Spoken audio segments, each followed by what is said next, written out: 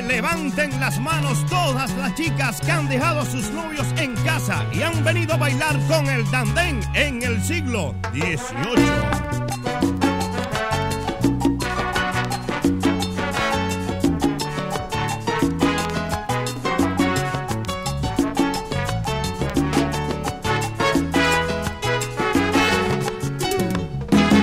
Pensando bien lo que mereces, es tratarte y no cuestionarte. ¿Qué es lo que motiva esa inquietud? Si tan siquiera te he mirado, ya te tengo de mi lado.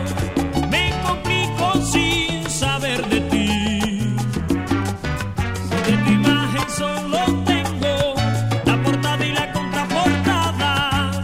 Es que a veces siento desesperación. A veces pienso que mi carácter es el de no darme a valer, pero valgo mucho menos tratando de exigir respeto, cambiando mi verdadera personalidad.